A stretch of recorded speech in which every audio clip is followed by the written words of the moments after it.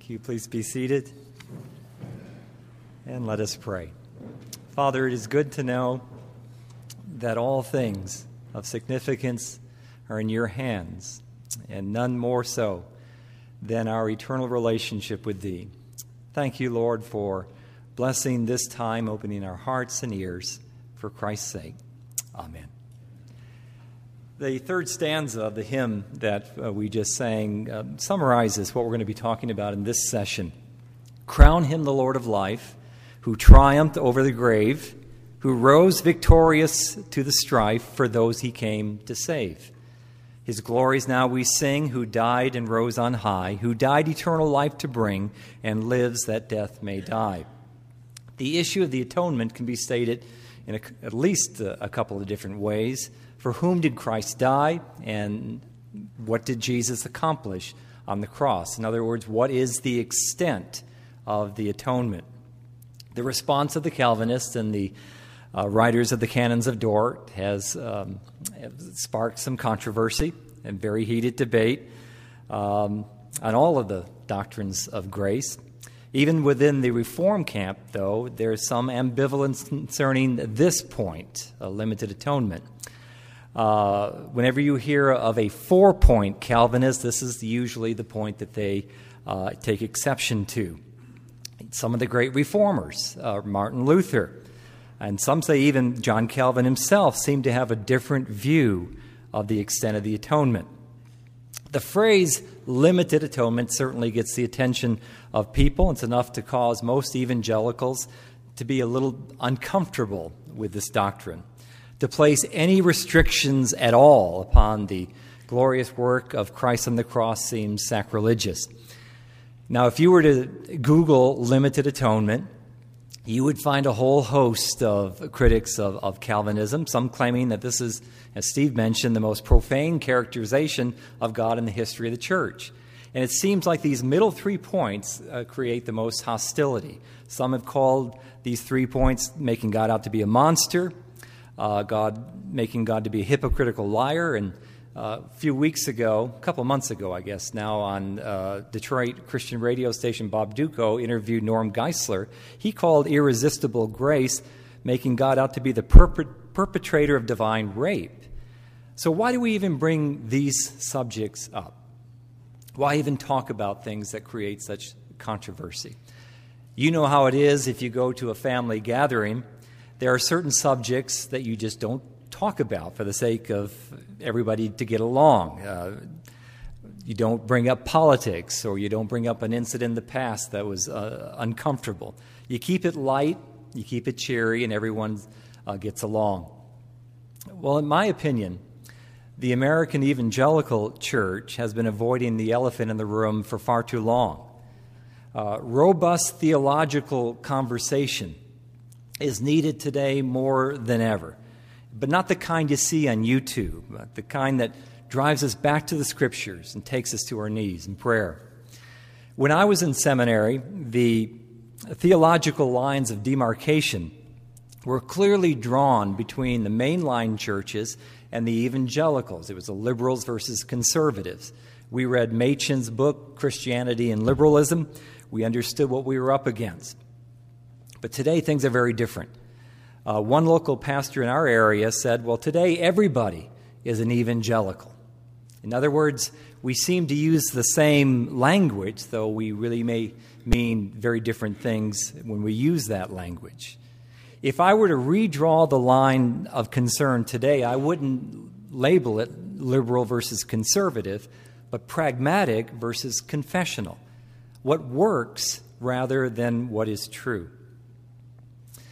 Last month, we were in the Boston area visiting our daughter and son-in-law, and we visited a quaint New England town of Newburyport.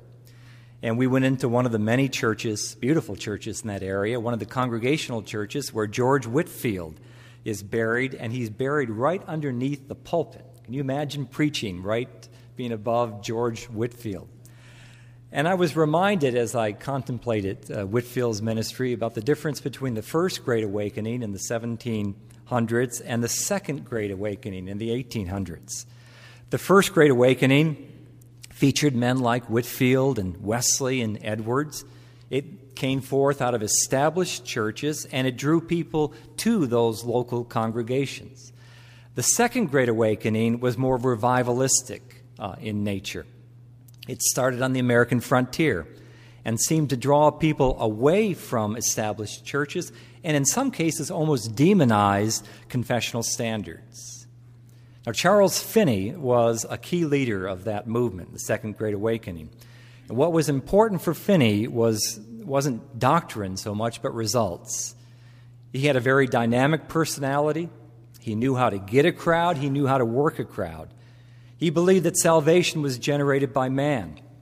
It was up to us to create an environment where converts could be made, and his new measures seemed to be just what the American frontier needed in order to Christianize America. Today, the American Evangelical Church is far more influenced by Charles Finney than by George Whitefield, or even Wesley for that matter. Have you ever wondered why there aren't counter seminars to this one? Instead of a seminar on the 5 points of Calvinism or TULIP, why not a seminar on the 5 points of the Remonstrance? You don't see that because there doesn't have to be. The church growth seminars that are out among us today bring up the subject without even mentioning the Synod of Dort. Today there are conferences and products that are marketed to churches. They say will guarantee converts, that will create an environment that will attract young people and create new believers. And Charles Finney would be very proud of that. What's lost in that is any serious effort to deal with the atonement. And I need to say that our Arminian brothers, our theologians, are just as concerned about those trends as we are. What actually took place on the cross is a worthy issue to focus on, whether you're a 4 or 5 point Calvinist, or whether you're the ordinary Bible-believing, gospel-loving, John 3:16 evangelical. When our presentation of the gospel is more about ourselves than about what Jesus actually accomplished on the cross, then we really aren't offering very much. The Bible today is being used more for therapy than for theology. Whatever evokes a response out of people seems to be good. Throwing Bible verses out in rapid-fire succession doesn't make a message Christian, especially if that message is nothing more than slogans and helping people become all that they were meant to be. Let me give one more illustration. Several years ago, I was pleased to hear that my nephew was a new believer and that he was attending church. And he was attending one of those large, high-powered, energetic churches that were very enthusiastic. And I would talk to him about his faith, but we really couldn't talk about anything of substance. He had been attending his church for several years at that point, and his training was extensive. I mean, he would go to classes 2-3 times a week and on Christian living, but he had never heard of the doctrines of grace. He'd never heard of terms like atonement and justification and regeneration. They were completely foreign to him. He had heard of sanctification, but not in the theological sense of the word. He said that his church really didn't get into doctrine that much. He knew that as a follower of Christ, he was to be on fire for the Lord and empowered to defeat the forces of darkness. It was pure revivalism. It was centered not on what Christ accomplished on the cross, but on what you can do for God as a fired-up, sold-out believer. Now, I did like his enthusiasm, but I certainly could see where it was headed. It depended upon his commitment, not upon what Jesus accomplished on the cross. And sadly, my nephew doesn't attend church anymore. He says he reads an online devotional that gives him spirit-filled empowerment for the day, but the common means of grace are absent from his life. Now, what does all of that have to do with limited atonement? This is my main premise. Until we return to a God-centered view of the atonement, we're doomed. Marketing will seem to be just as important, if not more important, than theology. Our people will be guided by slogans like, Jesus did his part on the cross, now you've got to do yours. Jesus voted for your salvation. The devil has voted for your condemnation, now you need to cast the deciding vote. Or believe in the God who believes in you. If that's what our people are getting, then we might as well turn our pulpits over to the marketers, because we're treating people like consumers rather than sinners who need God's grace. Today, it's said that any meaningful discussion about the atonement will just go right over people's heads, and they can't understand them. But we beg to differ. And again, I believe our Arminian brothers are just as distraught over these trends in America as we are. I think we underestimate what people want and what people need and what people can understand. So again, our text that Pete read helps us to look at the issue at hand.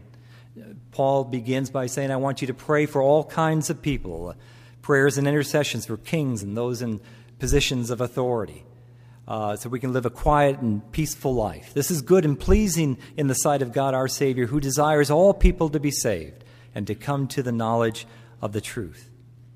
Now that text states the issue that those who have problems with limited atonement have.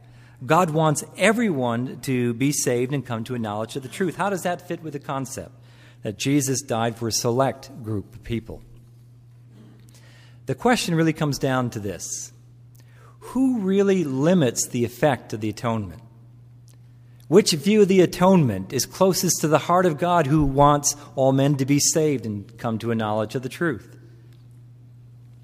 Back in 2004, InterVarsity Press came out with these two books, Why I'm Not a Calvinist and Why I Am Not an Arminian. Good books. Neither one of these books resort to the normal raker who how vile discussion that you sometimes see on YouTube and the blogs. And they present each position carefully. The authors of Why I Am Not a Calvinist wrote this: what is at stake here is nothing less than the question of how we are saved from our sin and granted eternal life, a question toward which no believer can rationally be indifferent. If we don't care about this question, we don't understand. Now, I benefited from these books because they presented the other position fairly. They didn't set up a straw man argument and then ripped it down. I'm still a Calvinist, but I understand the Arminian position a little bit better. They're riveted to the Scriptures, as we hope to be, and they have a passionate concern for the lost. I think if I were to give a one-sentence summary, though, of the critics of limited atonement, it would be this: how can you not limit the value of the atonement when you restrict its efficacy to believers only? Now, if you have the notes, I've stated out the two views of the atonement: the universal redemption or general atonement. Christ's redeeming work made it possible for everyone to be saved, but did not actually secure the salvation of anyone. Although Christ died for all people and for every person, only those who believe him are saved, and his death enabled God to pardon sinners on the condition that they believed, though it did not actually put away anyone's sins. Christ's redemption becomes effective only if a person chooses to accept it. The other side, the canons of Dort, Calvinism, particular redemption, says Christ's redeeming work was intended to save the elect and actually secured salvation for them. In addition to putting away the sins of his people, Christ's redemption secured everything necessary for their salvation, including faith, which unites them to him. The gift of faith is infallibly applied by the Spirit to all for whom Christ died, therefore guaranteeing their salvation. So our respectful response to the legitimate concerns raised by our Arminian brothers is simply this: can it be sustained biblically that Jesus' death only made forgiveness and redemption possible? Or does the Bible teach that Jesus' death on the cross actually purchased redemption and forgiveness? Now, in Reformed theology, we like to focus upon what was accomplished on the cross. Not what was potentially done, but what was actually accomplished. A ransom was paid. The work of redemption was completed. When Jesus said, "It is finished," we believe that a mighty and glorious transaction took place. The debt of our sin was paid for, and our redemption was purchased and secured for all eternity. That's the great hope of the gospel. That's what all who believe in the Bible rejoice and hope in. The doctrine of limited atonement certainly is not named well. It's misnamed for the sake of an acronym. There's nothing limited about what the atonement accomplished for whom Christ died. The atonement purchased our redemption, and in the providence of God applied that salvation in our lives in the time of His choosing. Now, many times people will ask, when did you become a Christian? Meaning, when did you make a decision for Christ? If you know about when that happened in your life, it's a sweet moment. You remember it. You'll remember it to the day that you die. It's very sweet. But I think a more precise and accurate question would be this: when did you become aware that Jesus died on the cross for you? That He paid your debt? That He purchased you body and soul, making you His child forever? When did you realize that you were not your own, but you were bought at a price? You see, our salvation didn't occur when we decided to believe, but when God Himself purchased us for Himself.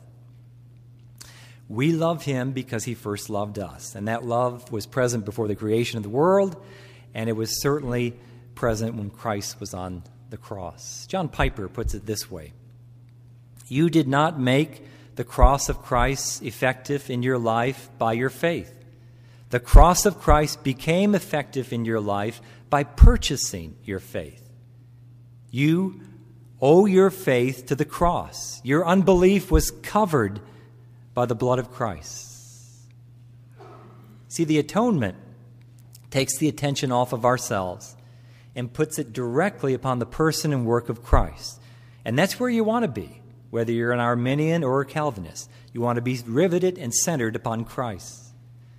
Particular redemption and definite atonement deals with this aspect of salvation. When does the atonement become ratified? The Arminian would say, when you believe the gospel. In other words, the atonement gives you a check to every person, a check with your name on it, sufficient to pay the debt that you owe to God, and you simply have to cash it. And so our appeal to the sinner is go to the bank, cash that check, believe the gospel, and you can be out of debt forever. This is yours. You only have to endorse what Jesus did. This view of the atonement puts the ball in the court of the sinner, and the next move is up to us. In the Calvinist camp, we go back to the cross, and we ask what was accomplished there. We understand that faith is necessary for redemption and for regeneration. But when does the atonement become ratified? What was the intent of the substitutionary atonement of Christ? John Owen lists three possibilities. Christ died for all the sins of all men. Christ died for all the sins of a select group. Or 3, Christ died for some of the sins for all men. Now, that first position is pure universalism. Jesus died for all the sins of everybody, therefore everyone will eventually be saved. Now, he denies being a universalist, but Rob Bell infers that the death of Christ guarantees salvation for all. He questions how a loving God could send anyone to hell. In fact, that's what Rob Bell does more than anything else. He asks questions. In his book, Love Wins, there are 86 questions in the very first chapter alone. And those are questions that deal with the atonement and the judgment of God. Questions are good. We should all ask questions, but questions can sometimes be used as a rhetorical device. If you ask enough questions, you can control where the direction is going. Bell's questions, particularly in that first chapter, leads you to ask, how can a loving and reasonable God give us all every chance possible to avoid hell, either in this life or the next? Now, keep in mind that asking questions is not the problem. Sometimes it's the spirit in which the question is asked. You remember in Luke's gospel that Mary and Zechariah both asked essentially the same question to Gabriel, who was the messenger from the Lord. Mary, when told that she was going to bear a son, she said, "How could this be?" out of curiosity and wonder. Zechariah asked essentially the same question. He said, "How do I know this is true?" Really, though, asking Gabriel to justify himself. And there's a big difference. God does not have to prove himself to us on human terms. Someone told me one time, God doesn't do what is fair, he does what is right. God doesn't have to justify the fact that not everyone is going to be saved. The atonement of Christ was sufficient to do everything that it set out to do. Now, the Synod of Dort stated that the atonement has infinite value and universal sufficiency, yet its nature required a specific limited scope. It was for the elect. Those who don't like the term limited atonement or definite atonement or particular atonement probably wouldn't like the word generic put in front of the atonement either. Our perspective is this: the atonement was made for a definite number of particular people. And this is our logic. Christ's death actually saves people, but not all people are saved. Only some are saved. Therefore, Christ died to save some people. Who are those some people? Well, Isaiah speaks to that. He says, "Come, everyone who thirsts, come to the waters, and he who has no money, come buy and eat." Now, it's been often said that there are Arminian passages in the Bible and there are Calvinistic passages in the Bible. The Arminian proof texts that usually are the all in the world passages. God so loved the world that he gave his only begotten Son, John 3:16. Hebrews 2:9, that he, Jesus, might taste death for all or for everyone. 1 John 2:2. He is the propitiation for our sins, not only for our sins, but also for the sins of the whole world. And there's a whole list of passages like that taken in isolation seem to support the premise that Jesus died equally for everybody in the same way. But all words need to be taken in context. As we began this session this afternoon, Pete could have said, "Is everybody here?" Meaning not everybody in Flint, but everybody who was signed up for this conference. Or Pete could say, "All of St. Louis rejoices in this day because of the baseball game last night." Well, he does not mean every single individual in St. Louis, but certainly a great many people in that city. When the Bible uses the word all or everyone, there's always a context. More times than not, it means everyone without distinction, not everyone without exception. Our premise is that Jesus died with a particular group of people in mind. John 6:37, "All that the Father gives me will come to me, and whoever comes to me I will never cast out." John 10:11, "I am the good shepherd. The good shepherd lays down his life for the sheep." The Pharisees who disagreed with him, Jesus responded to them, "You are not of my fold." John 17:9, "I am not praying for the world, but for those you have given me, for they are yours." Now, how do we reconcile the Arminian proof text passages and the Calvinistic proof text passages? Like Titus 2:11, "For the grace of God has appeared, bringing salvation to all people." And then in Ephesians 5, Jesus gave himself for the bride, or the church. Well, I think we do need to acknowledge that there are scriptures that teach that Christ died for all men And there are scriptures that teach that Christ died for the elect. And they are not contradictory. They complement one another. John Owen, in his book, The Death of Death and the Death of Christ, says there are two aspects of the atonement. There is general and particular, and he points to 1 Timothy 4:10. For to this end we toil and strive, because we have our hope set on the living God, who is the Savior of all people, especially for those who believe. Jonathan Edwards said, in one sense, Jesus died for all. Yet there must be something particular about the atonement. Richard Baxter says, Jesus died for all, but not for all equally and with the same intent.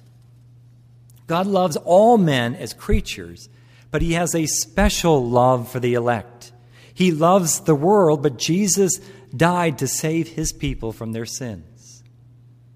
Now, I found the parable in Matthew 13 helpful, the parable of the pearl with great value.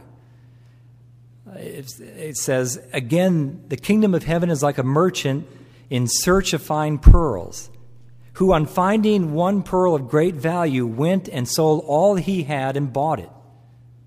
The man bought the whole field, but he bought it to get the pearls of great value.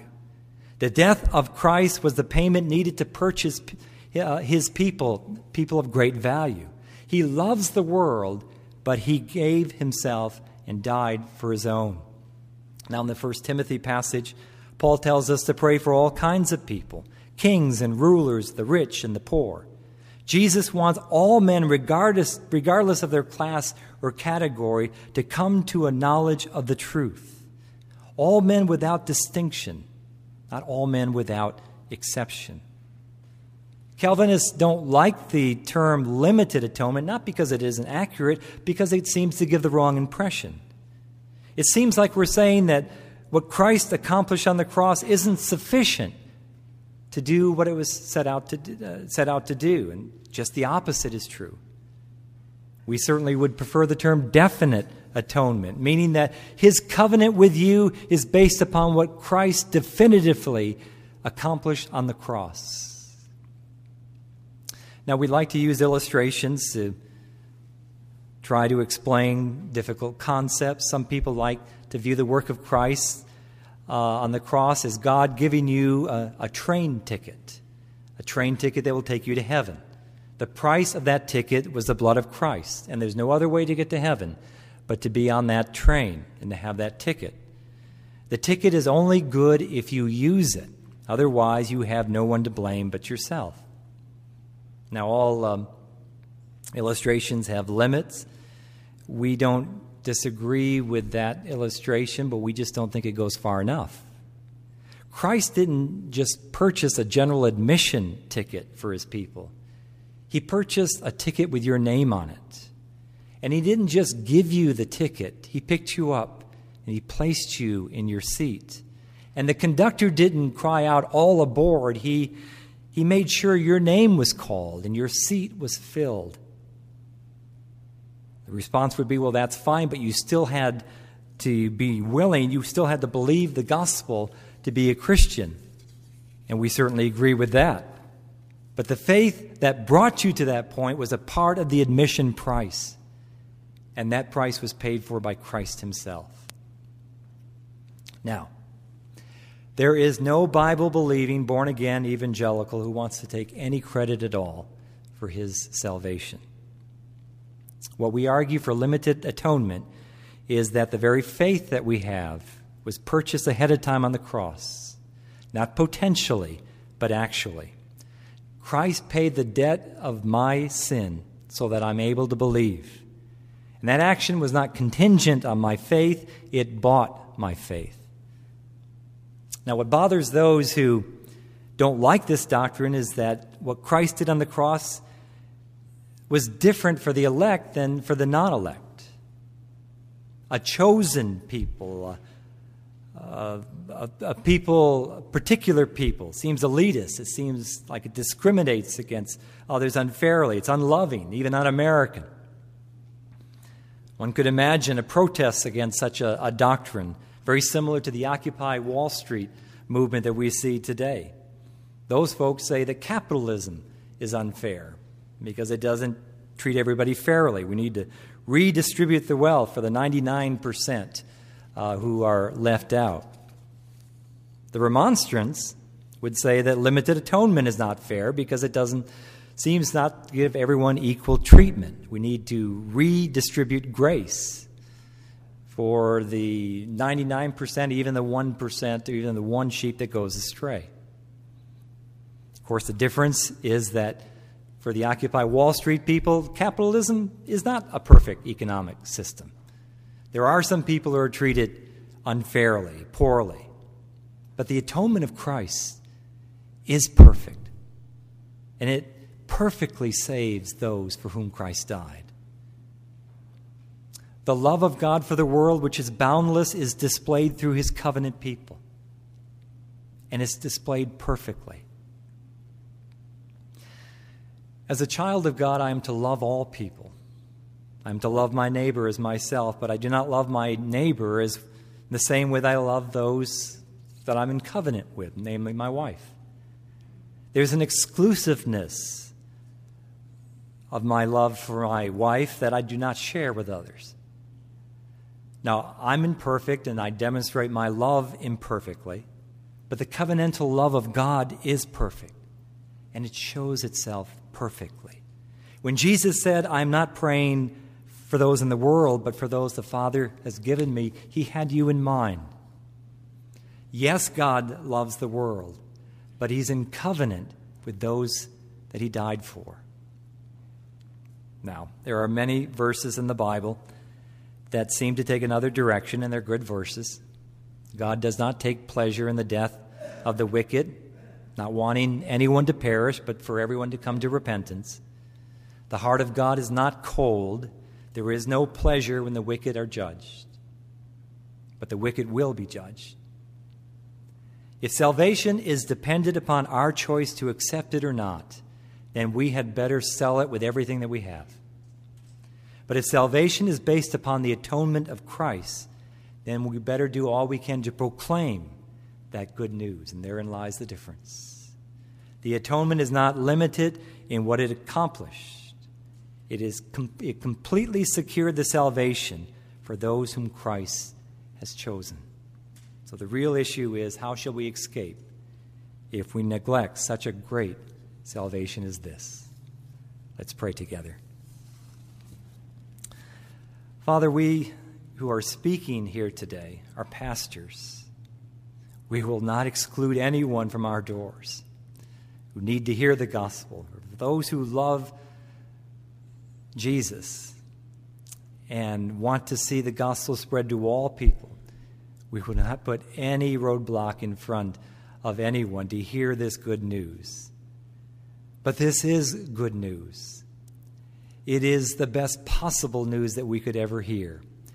Our way has been purchased so that we can believe and accept the offer of the gospel freely given to all people. We thank you for this. We rejoice in this. And now we are to proclaim it to every person, every tribe, and every nation until he returns again. And we give you our thanks now for your help in this. Through Christ our Lord. Amen.